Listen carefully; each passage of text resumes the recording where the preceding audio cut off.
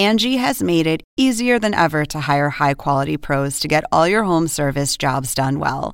Just bring them your project online or with the Angie app, answer a few questions, and Angie will connect you with local pros who match your specific needs. Or book a service instantly at an upfront price. So join the millions of homeowners who use Angie to care for their homes and get your next home service job done well. Download the free Angie mobile app today or visit Angie.com. That's ANGI.com. In 1996, a suspicious house fire destroyed the home of a Seattle, Washington policeman.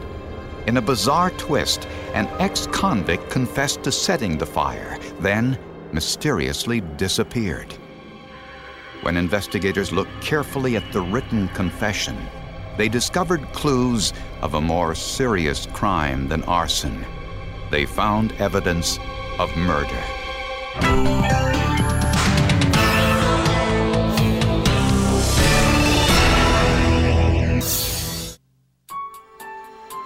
Sergeant Matt Bachmeyer was a 25-year veteran of the King County Sheriff's Department, a man well-liked and respected by his peers. This guy was a police hero. You know, he had been involved in several different types of shootouts or real interesting type of events and had survived them.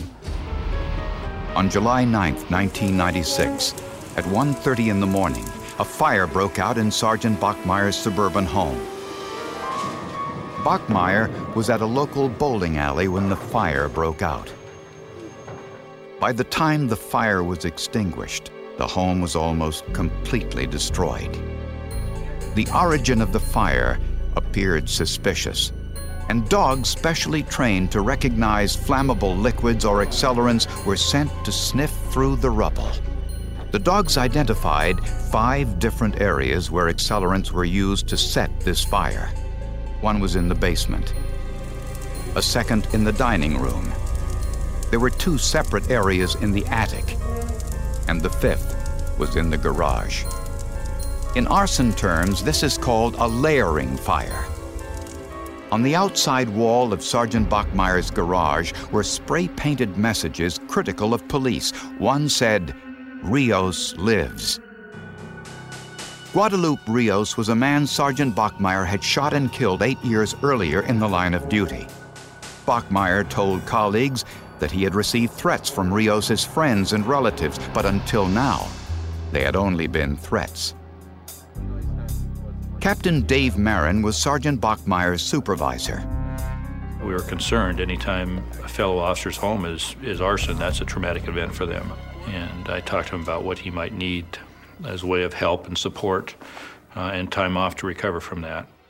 While the arson investigation continued, Sergeant Bachmeyer himself uncovered some important information about the fire. It happened when he was called to break up a neighborhood fight. Can anybody here say what happened? One of the men in that fight was Brad Wren, who had a history of mental problems and had some prior brushes with the law. 2 weeks ago, he was shot in the leg. And now tonight, he got in a fight with his roommate's brother. All right, let's get down to the police station. We can take your statement there.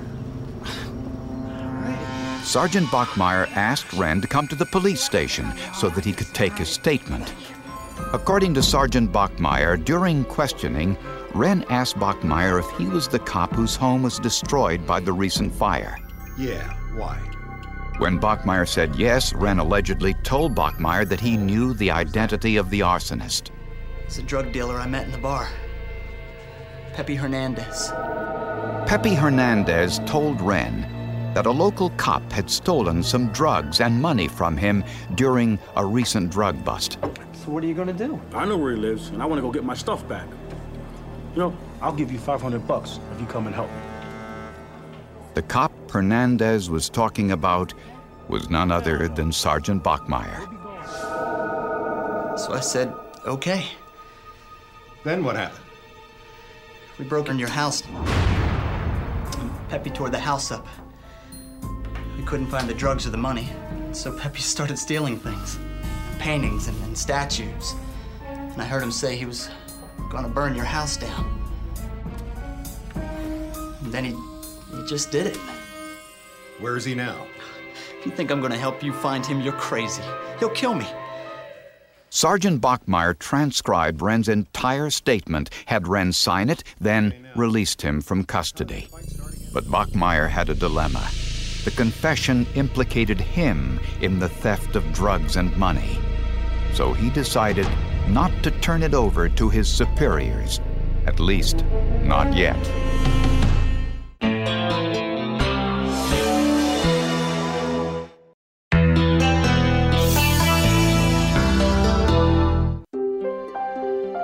Brad Wren, the man who allegedly confessed to taking part in the arson of Sergeant Matt Bachmeier's home, had a history of mental problems.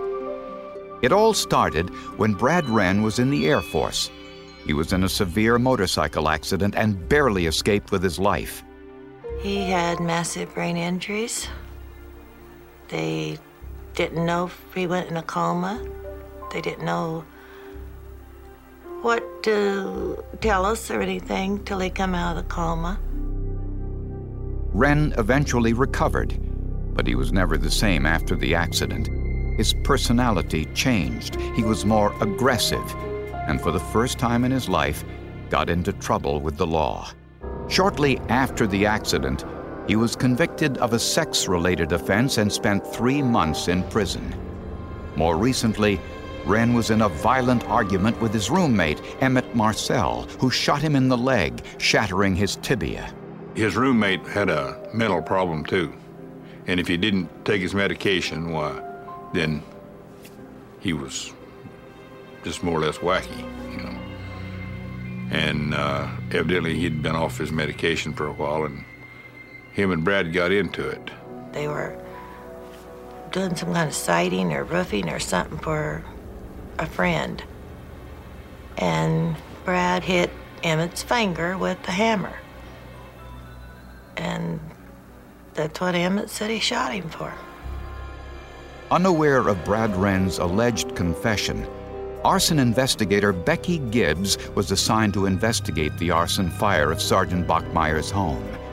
She saw evidence that was inconsistent with a fire set for revenge.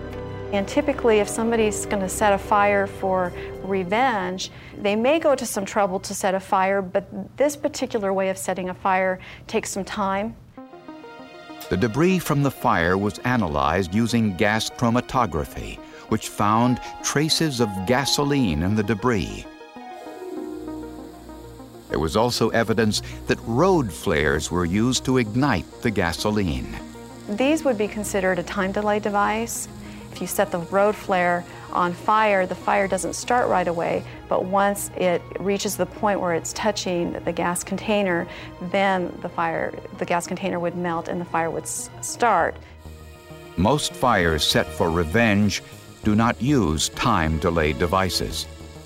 The flares would have given Sergeant Bachmeier enough time to drive to the bowling alley to establish his alibi before the gasoline containers exploded.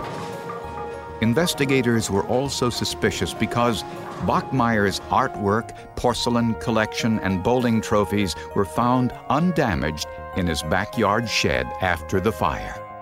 Sergeant Bachmeier became the prime suspect. He adamantly denied any involvement, but when asked to take a lie detector test, he refused.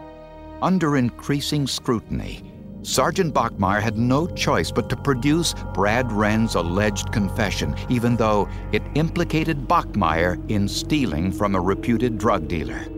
When police tried to interview Brad Wren to corroborate his confession, they discovered he was missing. There wasn't any of his clothes, none of his shoes, nothing left in the house. I knew Brad was dead. I knew it.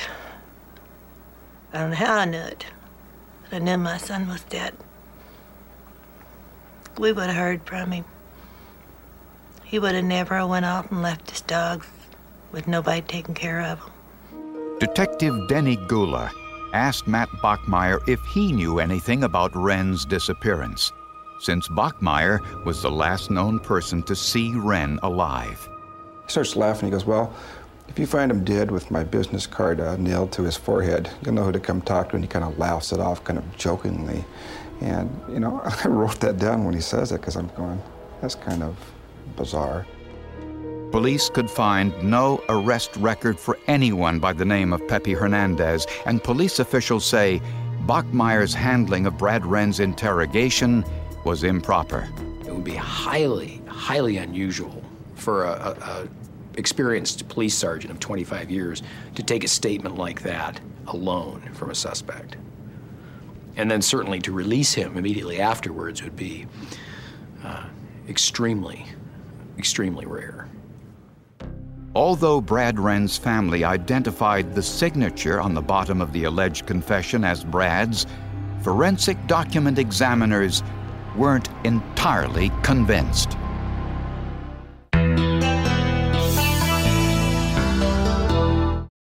Angie has made it easier than ever to hire high-quality pros to get all your home service jobs done well. Whether it's routine maintenance, an emergency repair, or a dream project, Angie lets you compare quotes from multiple local pros, browse homeowner reviews, and even book a service instantly. Angie's been connecting people with skilled pros for nearly 30 years. So the next time you have a home project, bring it to Angie to get your job done well. Download the free Angie mobile app today or visit Angie.com. That's ANGI.com.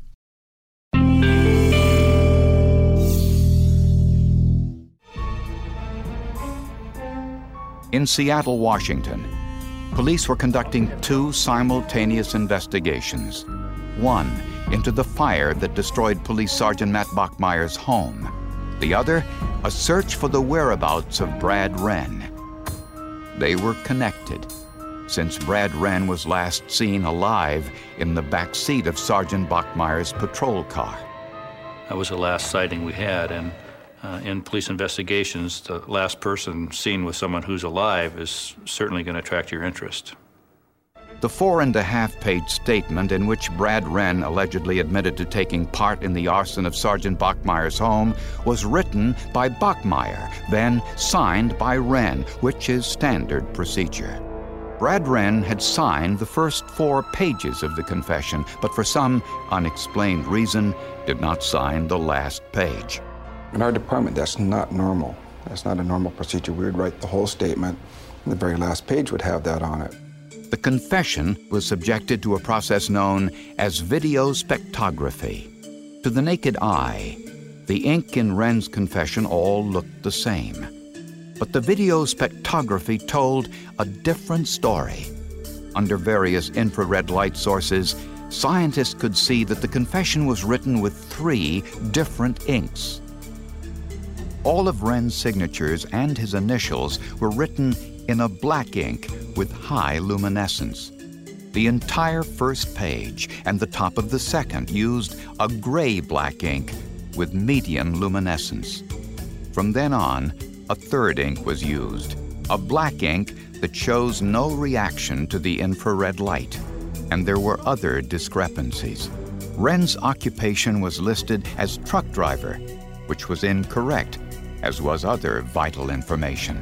James Wren's birth date was different. On the second page, it's listed as 1971, and then on the third and fourth page, it's 1961, and then the fifth page doesn't even have a birth date. In the confession, Bachmeier incorrectly wrote the contraction for UR as YOUR. The same mistake found in the threatening message on Sergeant Bachmeier's garage after the fire. Next, scientists checked Bachmeier's patrol car and found something unusual. Very faint traces of blood. And initially they thought, well, it's a police car. It's not going to be unusual to have faint traces of blood in the backseat of a police car. They open up the seat and they find in the stitching several bloodstain patterns on the backside of the seat cover that had soaked through the stitching. Using a sample of blood from Brad Wren's parents, a reverse paternity DNA test was made. It proved conclusively that the blood from the back seat of the patrol car was that of Brad Wren. Bachmeier said the blood was from Wren's bloody nose that occurred in the fight Bachmeier was called to break up. Investigators decided to test this hypothesis to see if the size of the bloodstain was consistent with the nosebleed. forensic scientists used identical rear seats from other patrol cars to conduct their test. Using head sculptures with wigs and weights to simulate a human head, investigators poured different amounts of blood onto the seat cushions. It took 2 quarts of blood to produce a stain the size found in Bachmeier's patrol car. A loss of 2 quarts of blood would be life-threatening. Police also found Brad Wren's blood on a pair of Sergeant Bachmeier's work shoes. Investigators now believed that Brad Wren died in the back seat of Sergeant Bachmeier's patrol car. But where was Brad Wren's body?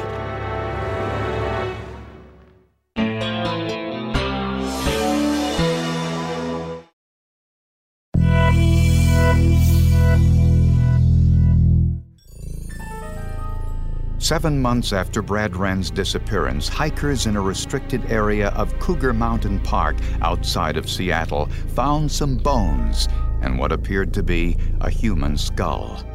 The bones had been scattered by animals. Fragments were found over a quarter-mile away.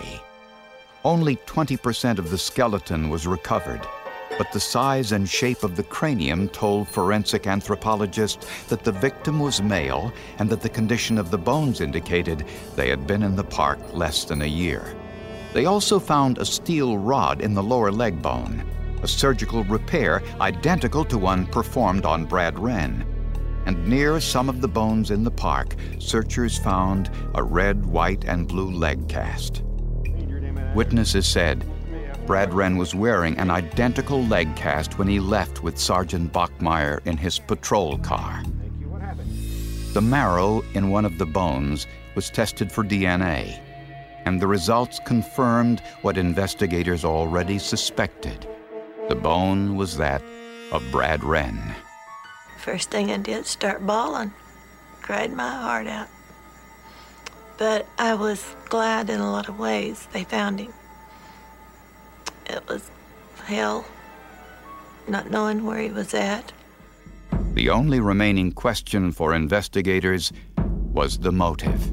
The story is so convoluted and so sort of pathetically obvious in its fabrication that it almost defies belief. I mean, I think it would be rejected as a plot for a novel or a script for a movie because it just seems so absurd and outlandish and unnecessarily sort of complex and contradictory. Matt Bachmeier was an avid bowler, and his dream was to compete on the Professional Bowlers Tour. Prosecutors believe Bachmeier set fire to his own home using the time delay device, giving him time to get to the bowling alley to establish his alibi. Bachmeier may have planned to use the insurance money from the fire to finance his entry onto the Pro Bowlers Tour. But removing his bowling trophies and artwork from the home before the fire was a classic arson mistake. When Bachmeier learned he was a suspect in the arson, he looked for a scapegoat. Brad Wren was in the wrong place at the wrong time, and there is no evidence he ever made it to police headquarters for questioning. Somewhere along the way, Bachmeier stopped his car and forced or coerced Wren into signing some blank police reports. Then, Bachmeier murdered him. Wren's blood seeped into the rear seat cushions as Bachmeier made the 30-minute drive to Cougar Mountain Park to dump the body. Sometime later, Bachmeier composed the phony confession, which forensic technology revealed as bogus. I've never been so mad at somebody in my whole life. There was a time or two there that I just wanted to get hold of him so bad. I think I could have ripped him limb by limb. I don't think he's much of a man. I think the man must have a mental problem or something. I don't know. I can't feature a police officer 25 years or so doing something like this without having some kind of a problem. Sergeant Matt Bachmeyer was convicted of first-degree murder. He was sentenced to life in prison. Seattle prosecutors say it was one of the most bizarre murder cases they had ever encountered. We rarely see it happen with a law enforcement officer with 25 years of service, but most murders are fundamentally inexplicable, unreasonable, irrational events. I think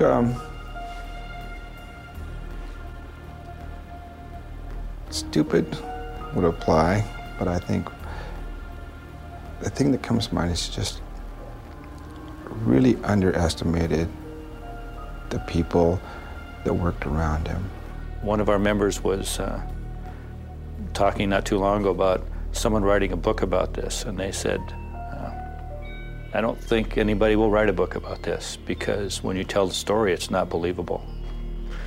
But it is interesting. And so I think this still, for quite some time to come, will be with our department, unfortunately.